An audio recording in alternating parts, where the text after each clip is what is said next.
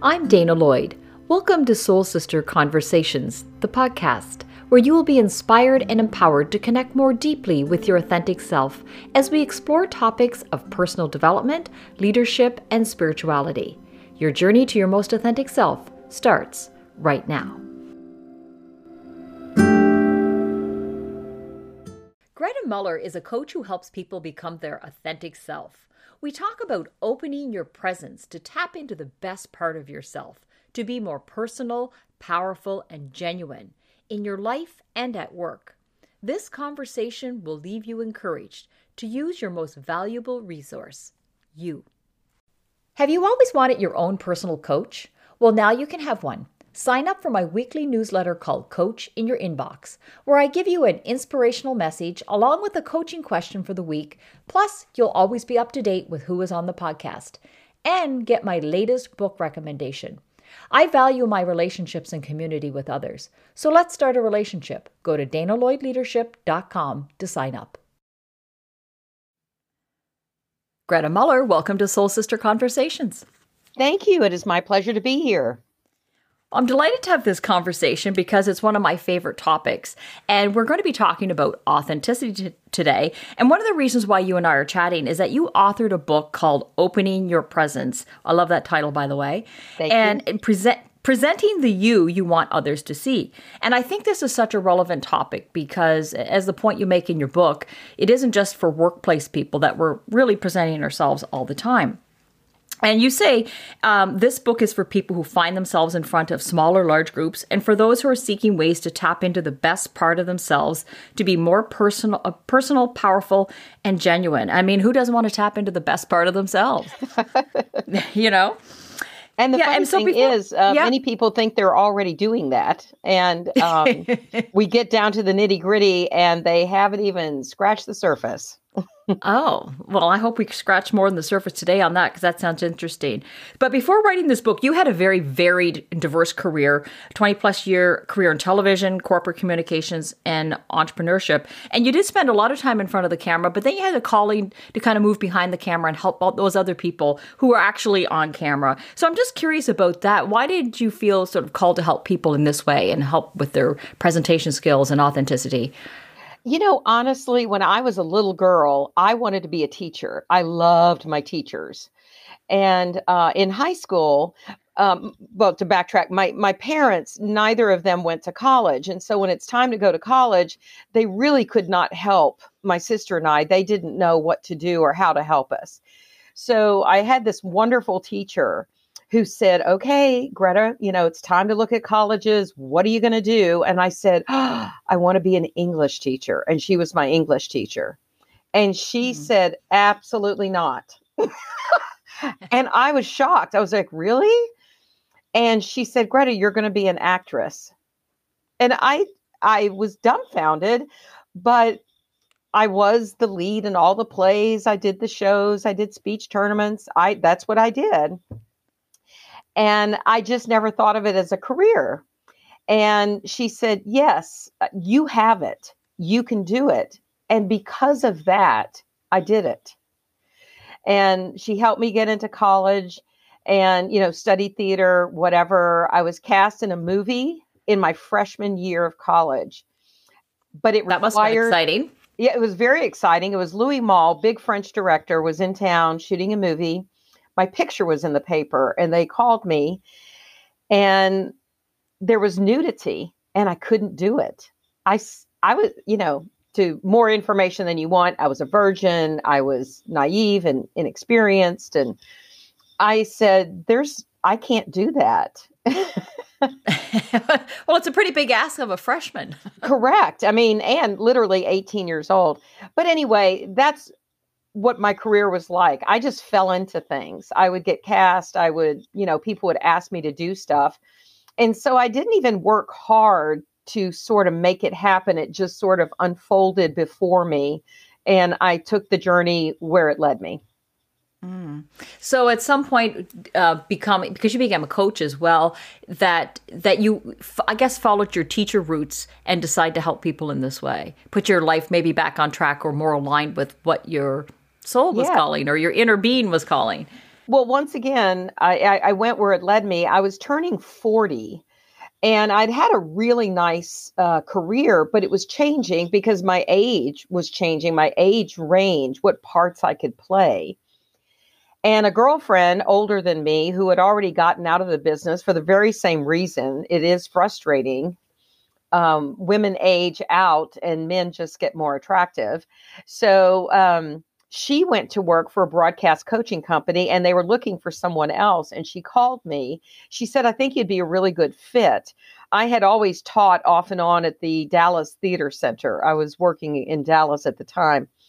And I said yes to the interview and got the job. And it was the best thing that could have ever happened. I loved it because I could take everything I had learned in front of the camera, learn about broadcast news, weather, sports, that sort of thing, and blend it all together and help other people be their best on camera. And I absolutely loved it. And I worked for this broadcast coaching company for 6 years and became one of their senior coaches. That's really neat. I'm curious about the aspect, and I don't know if this is your attitude or which is very positive. I just fall into things. Have you ever thought about that? How your life has unfolded? That you just fall into things, or come to you easily? I'm curious your perspective on that. And it's funny because that's what several of my friends have said to me. Things come easily to you, and I don't believe that. It's not that it's easy. I believe everyone and. I have now been coaching for 24 years. So you have to understand, I coach other people in their careers, their presentations, et cetera, because I've now gone into the corporate world. But I have been coaching people. The opportunity is right in front of them. All they have to do is say yes and step into it, and they can't even see it. And so I think when I go back to high school, when I really go back to my childhood, even, I learned very early I could make people laugh, or I had no trouble talking to an adult. It didn't scare me. Where some of my friends were, oh my gosh, you talk to the teacher. I thought that was the coolest thing. And so I do think it's nature and nurture. I think I kind of have that in me. But every time I was given an opportunity, I was more likely to say yes and just jump into it than to really weigh the pros and the cons and, oh, I don't know if I should do that. And I just did it. And so things evolved. It's so interesting when you just say yes to things. There actually doesn't appear to be obstacles and it feels like things are working out for you. So it's kind of an interesting perspective where a lot of us will go, I don't know, you're right, we'll do the pros and the cons. So I just find that interesting that you do see that, or you describe it, or your friends even describe it, that you easily fall into things. And I think that is a matter of saying yes. So I like that perspective. Yes. And I use this lesson and this particular story I'm going to tell you a lot in my coaching.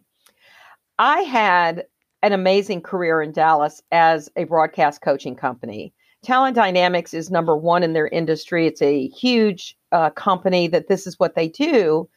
I had been doing it for 6 years and I just no longer, I loved the work. I didn't like how much my schedule was really heavy. I was traveling all the time. I had no personal life. It seemed like I was working. And one day I drove to the grocery store, which is 3 minutes from my condo. I get to the grocery store and it was like I drove in a blackout. I couldn't even remember getting in the car and starting it and driving to the grocery store. It was scary. And in that moment, I just thought, I don't want to do that. I was now looking at 50. So I'd been coaching and now I'm looking at 50 years old. And I thought, I don't want to live the rest of my life in a fog. I want to feel my life. And then I just started thinking about it. If I changed my life, what would it look like? And I thought, I'm sick of driving. I had lived in Dallas. I lived in Los Angeles. All you do is drive. And I love New York. All of my clients were on the East Coast, et cetera, et cetera. I left my job. I had to resign. I had to give them 6 months notice, which worked in my favor because I was able to, sell my condo, make plans, et cetera, et cetera. So I moved from this 2 bedroom, 2 bath, lovely condo to a studio, 450 square foot studio apartment in New York City. And I just started over. And people either thought I was crazy or brave. Mm. And I fell into my first client. It was the strangest thing. I had a non-compete, so I couldn't do broadcast, but a corporate person came to me and they had just heard about, my coaching, and someone said something, and oh, she's living in New York now and all this kind of stuff. And that's how I got my first corporate client. And I realized I loved it because he was going on to the Today Show and he needed what I had, which is I understood broadcast and he knew nothing about it. And he was the CEO of this company.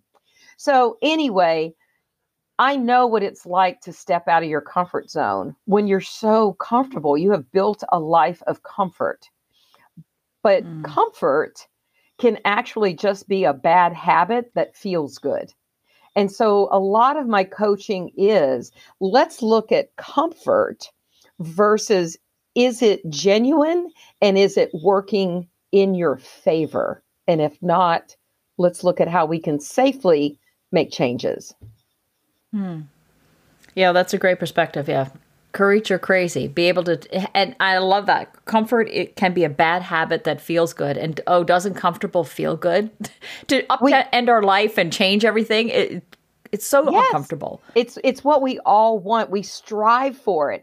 I had finally gotten to a place of financial security. I was a senior coach. I had profit sharing, benefits, et cetera, et cetera, et cetera.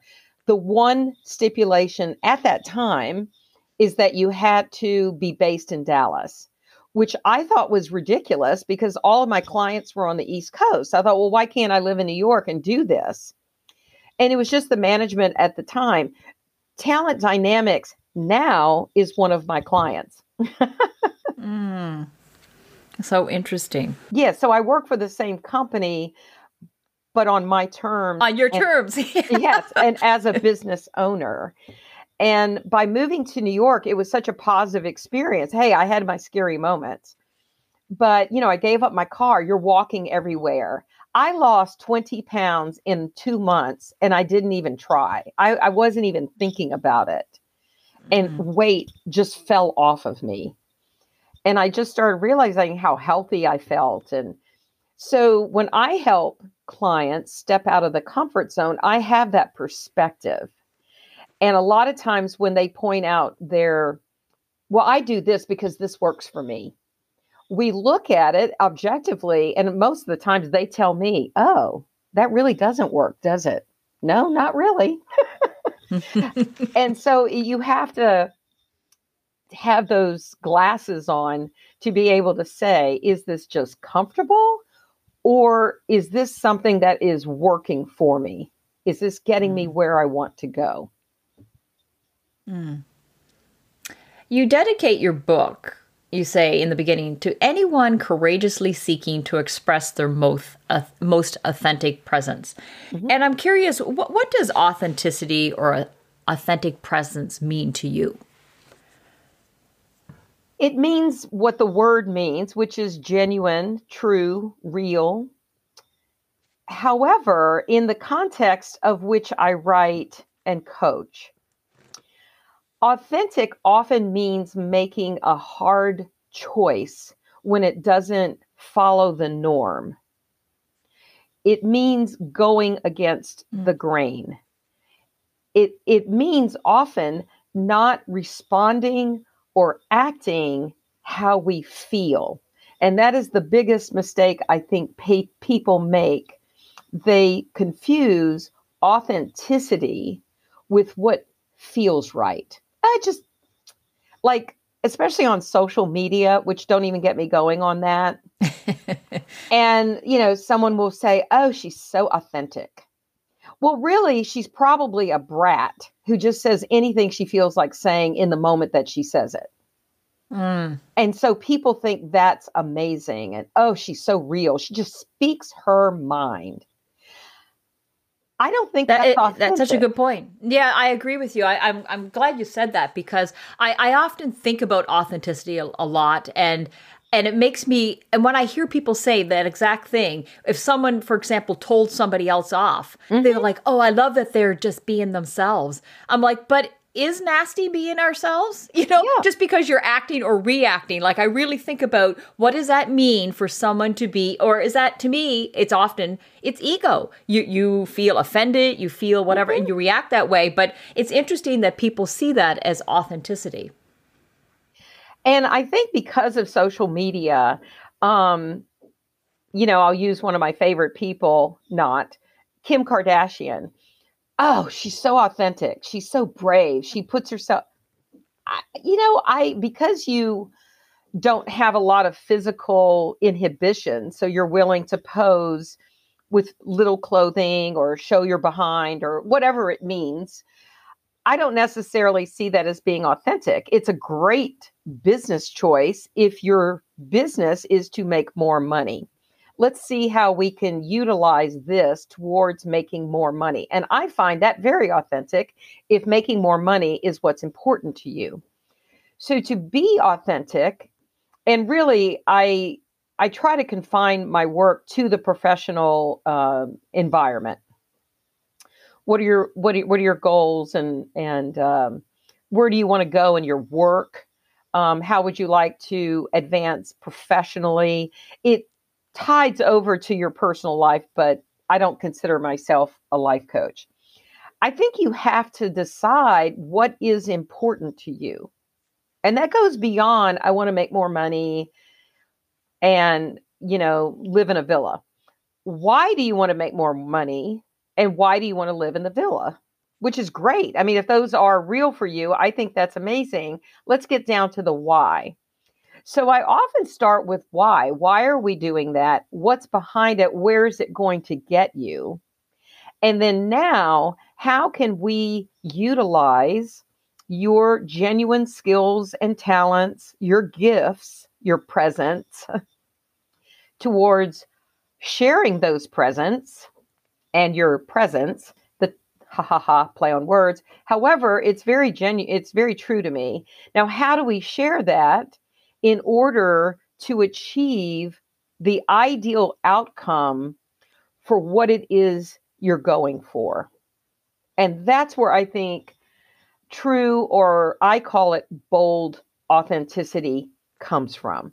Because it doesn't mean being comfortable. It may mean speaking up when you don't want to speak up.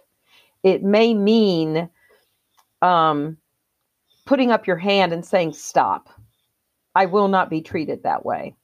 I will not let you speak to me that way. When you know that could get you fired.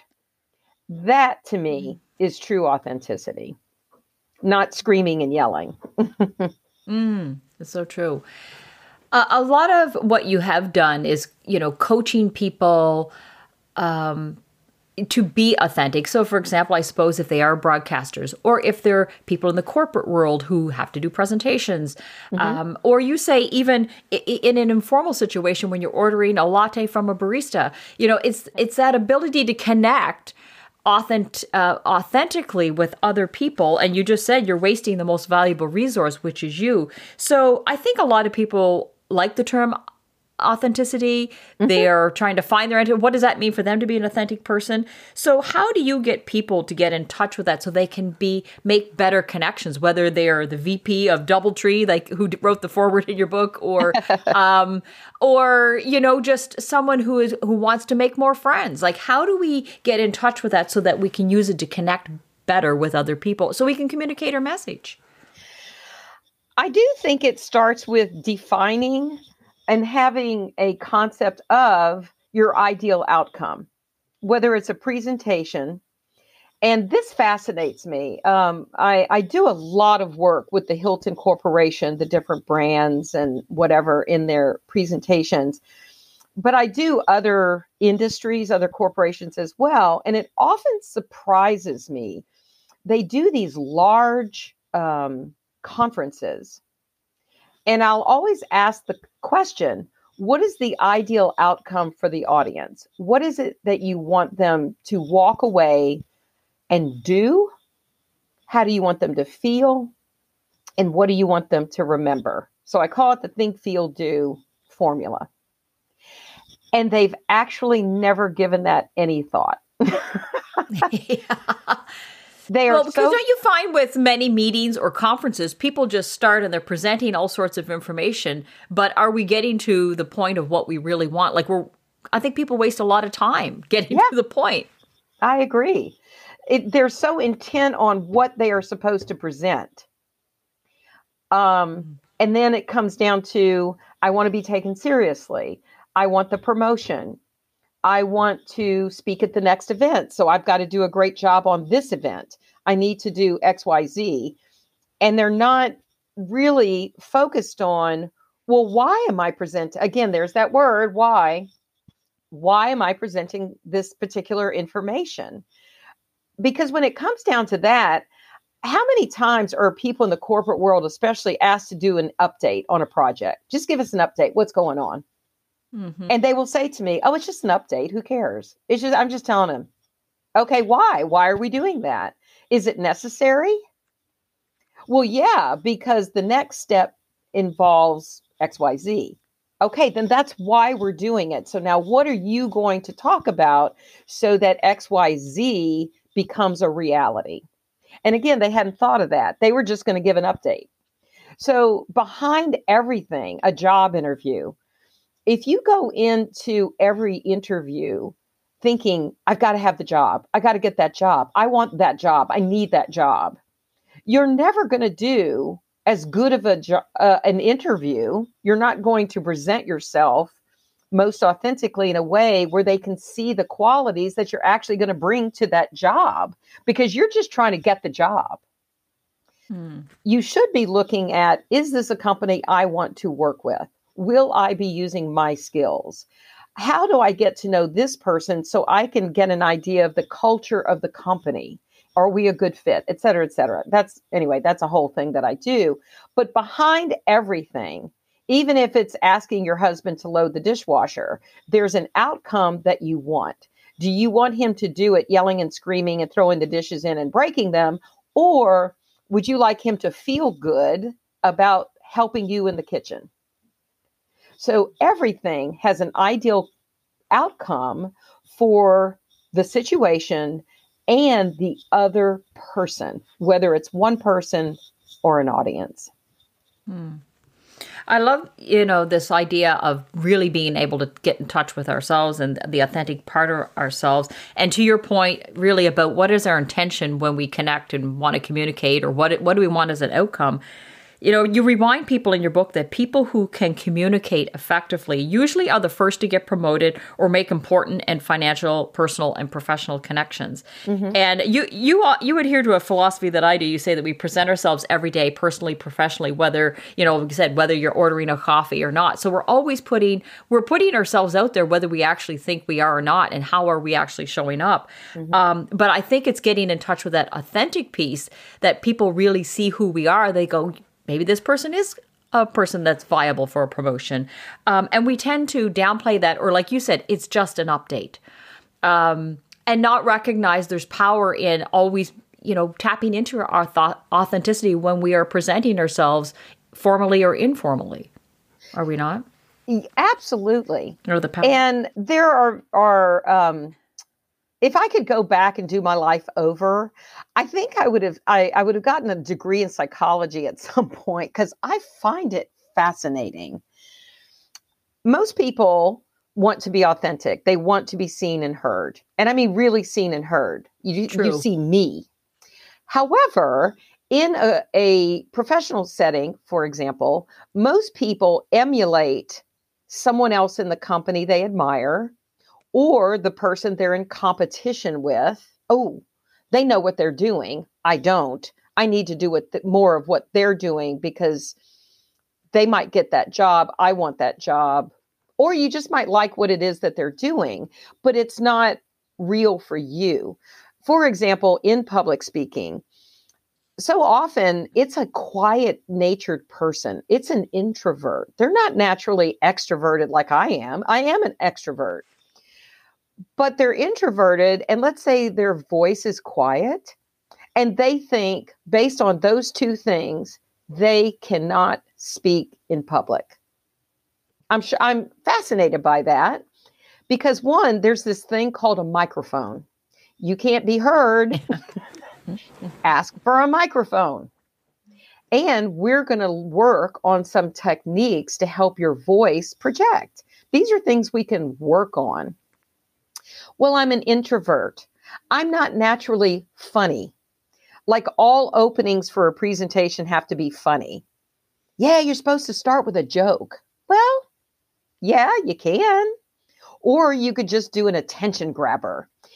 So what I really try to do along the way is put people in touch with natural, excellent qualities. Everyone hates their voice. I hate my voice. You probably don't like yours that much either because what we hear in our head is not what other people hear, but we hate it. So they come in, I hate my voice. That's funny because you can't even hear it. We can't hear how we're, you'd almost have to record yourself to listen to hear the voice. And so we go in with these certain prejudices against ourselves. Well, I'm not the smartest person in the room. I don't know why they asked me to speak. I hate to tell you, but that guy's not the smartest guy in the room either. But guess what? They asked him to do it. Back when I was an actress. I'm not Meryl Streep, but when I was asked to do it, well, they saw something in me that they wanted, and that had to be good enough. And so we lose out. I think I say this in the book. We lose out on doing a very good job because we're trying to be perfect. We're trying to be something that we're not or impossible to start with. There is no perfect. And so when we do that, we're losing out and we're missing the opportunity to be really, really good.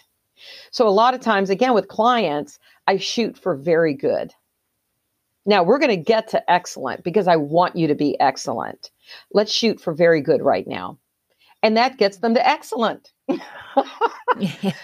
Because they're not trying to be excellent. They're trying to be very good. Yeah, let's lower the bar a little bit so they can actually think they can do it. Excellence seems so high. And part of my job really is telling people what is good about themselves because they can't do it themselves. 100%. I love the way you do that. It's great for this, what you're trying to do. It's great. And often, that's why there's a whole chapter in the book called cleaning, self-cleaning. I forgot what it is. I compare it to a self-cleaning oven. Spring cleaning. We have to clean out messages from past family members. I had a client, an executive, and he never spoke up in meetings, and he allowed people to interrupt him all the time. When we got down to it, he was raised in a very small town religious household where interrupting was not tolerated. It was basically a sin. So if someone, and you know how a meeting can be, people are talking all over each other and interjecting. He didn't know how to do that. And so he allowed himself, everyone spoke up over him. And we had to learn how to interject. Now, isn't that an interesting thing to try to learn? But I had to get down to why he did what he did versus what he was doing. And I think you're right. I think we could earn psychology degrees because it'd be very helpful to understand why that person's doing that so you can help them overcome it. Because exactly. It's a root problem thing. It goes deeper than what we see on the surface. Mm-hmm. To your point, when you were talking about, for example, if people are public speaking and they might think they're an introvert, they have all these limiting beliefs around what a public speaker is. Mm-hmm. But you say in your book, you say, when you focus on what you think you lack, you will never realize all that you are.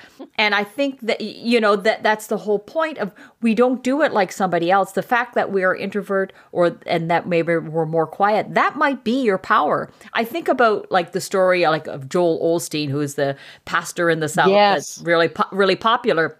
And his father had the church, and he was very outgoing. Then he died, and his son took it over. And he knew that he was very meek and mild behind the camera. But look what he has done now. But he just does it his way, and it's very formulaic when he gives his sermon and so on. But it's the stepping into the power of who you are versus trying to be like somebody else, like his father. Or Oprah has said that too. When she first started out, she wanted to be Barbara Walters, but you had to develop her own style. We all have to develop our own style, and it is truly our own based on how we show up, how we're most comfortable. So I think there is so much power in just being you. But it's funny. We're taught in high school to conform, fit in. You want to be in that clique.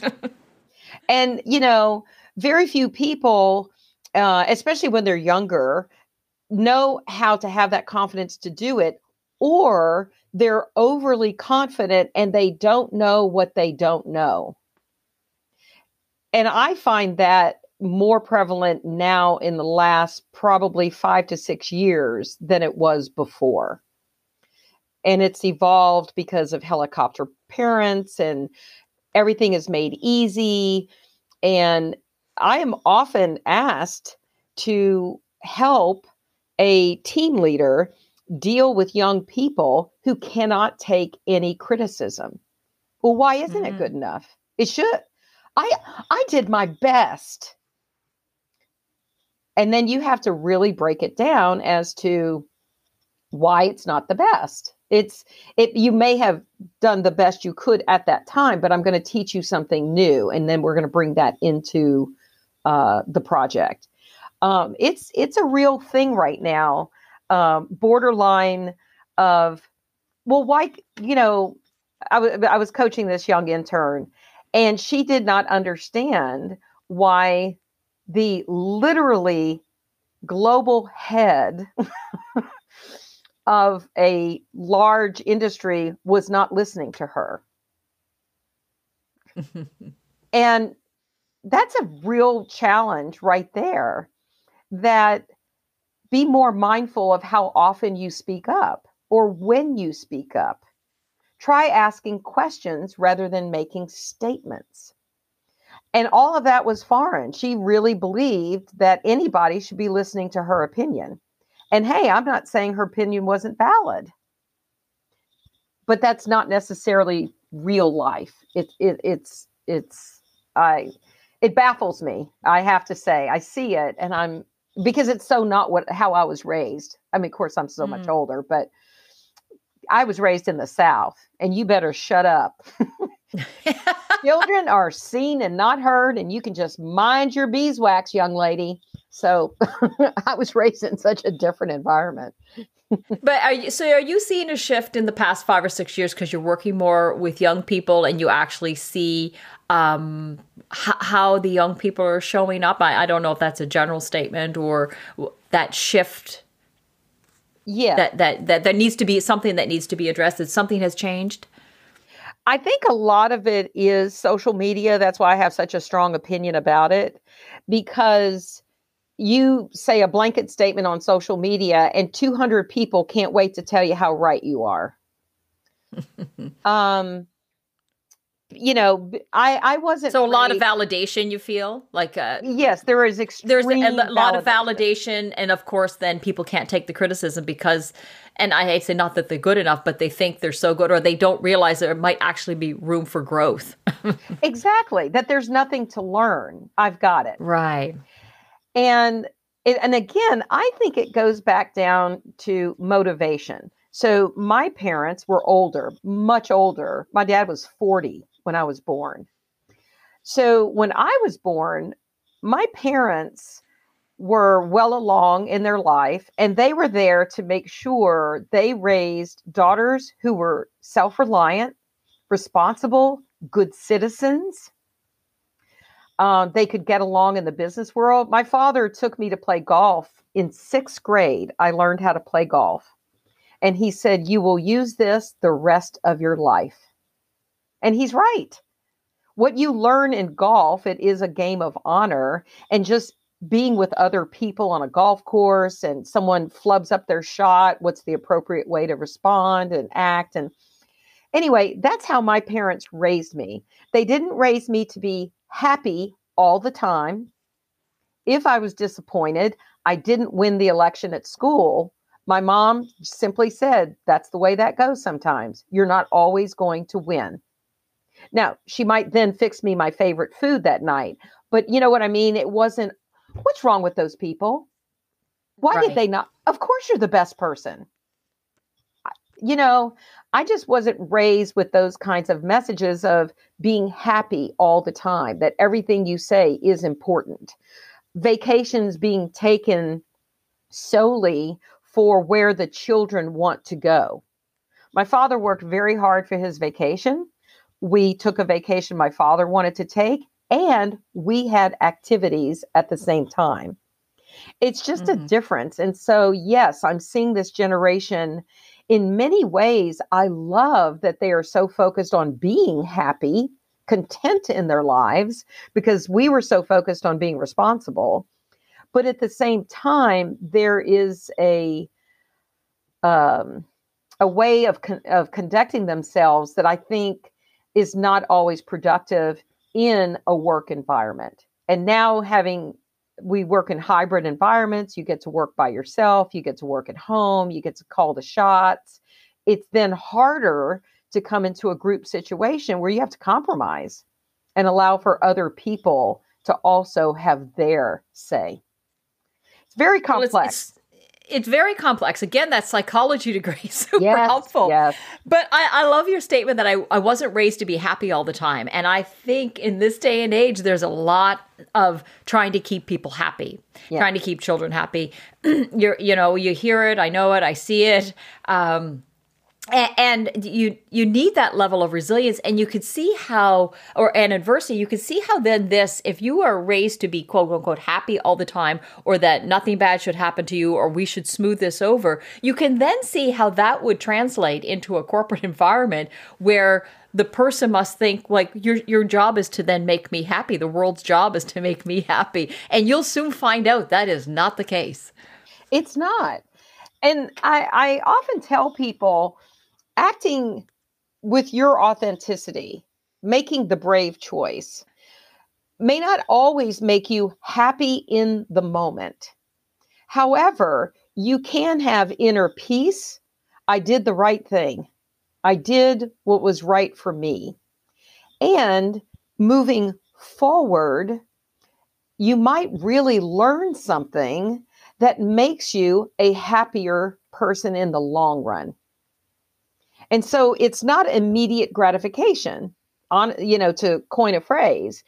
It's long-term happiness, where it's contentment that we're going for, not happy. Happy is not an emotion that can even be maintained for a long period of time. But let me tell you, the weather is blah today. It's been blah. And I can have that kind of day. I have to go have a tough conversation with my mobile phone company today. And yet I am at peace with it.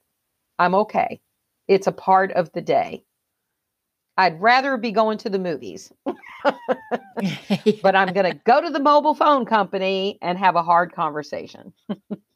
So I think that's part of identifying what it is you're really going for. Are you going for immediate happiness? Well, then social media away, go for it. And I do think, just to be clear, I have a Facebook page. I go on Instagram. I do my things. I just don't look at it as making me happy or being the be all and end all to everything. It's just a thing that's on my plate. It's not the main course. True. I'm curious, when you have coached or helped people make those hard decisions or move out of their comfort zone, become more authentic. Mm-hmm. Can you think of what begins to happen within those people when they make that shift? When they realize the world's not there to serve them, that they can actually make themselves happy and content and joyful. When they make that shift, what have you seen in people? Well, probably the number one thing that I see is we're working in a professional environment. They take it into their personal lives. They start questioning the status quo of the way they live their lives.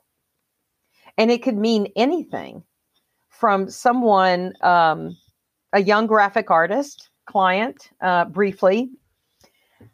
She was just miserable all the time. And yet she had gotten exactly where she wanted to be. She had her own graphic design company. She could set her own hours. She worked at home. She worked alone.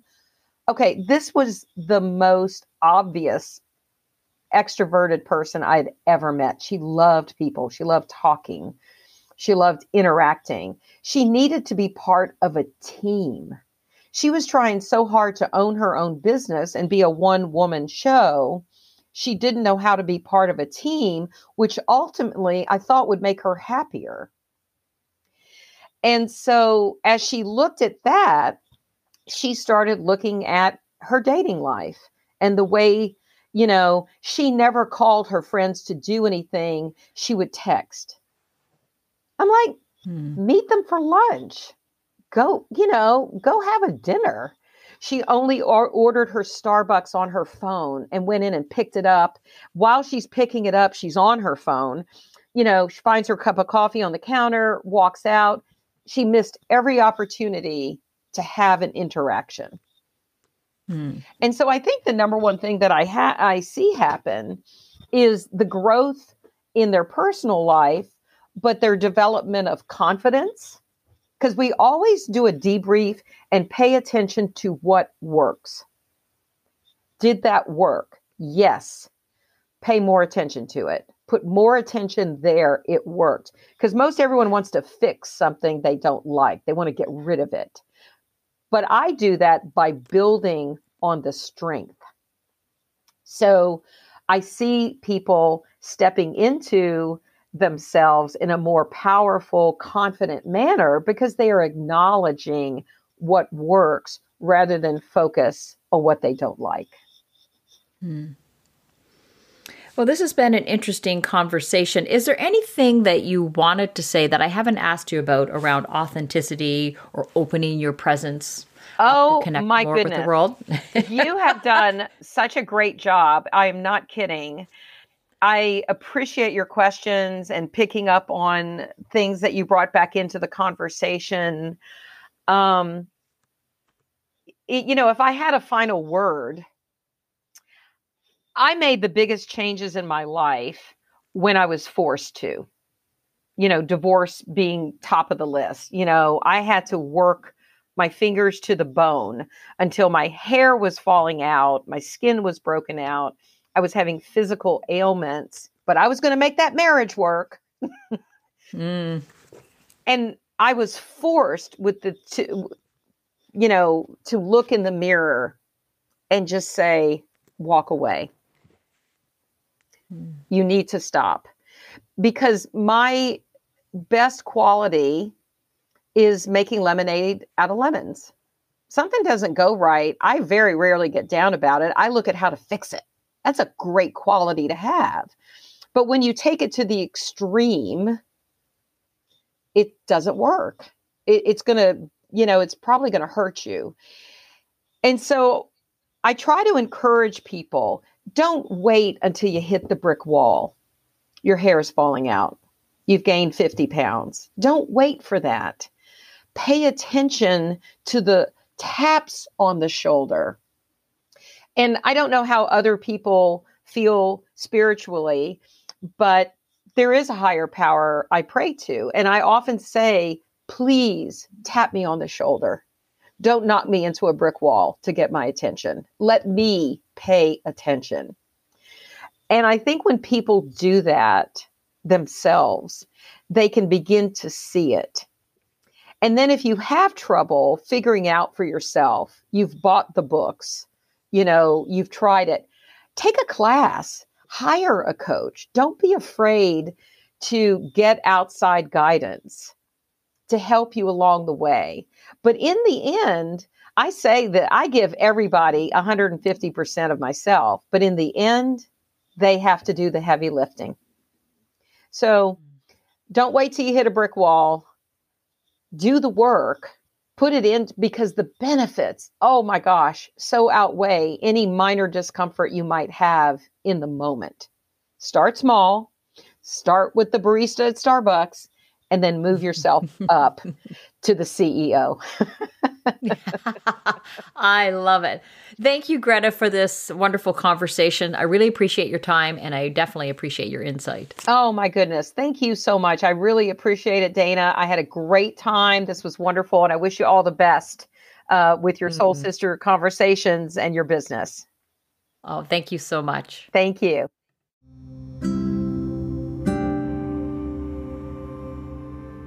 That was such a great conversation. If you loved it too, subscribe to the podcast so you don't miss an episode.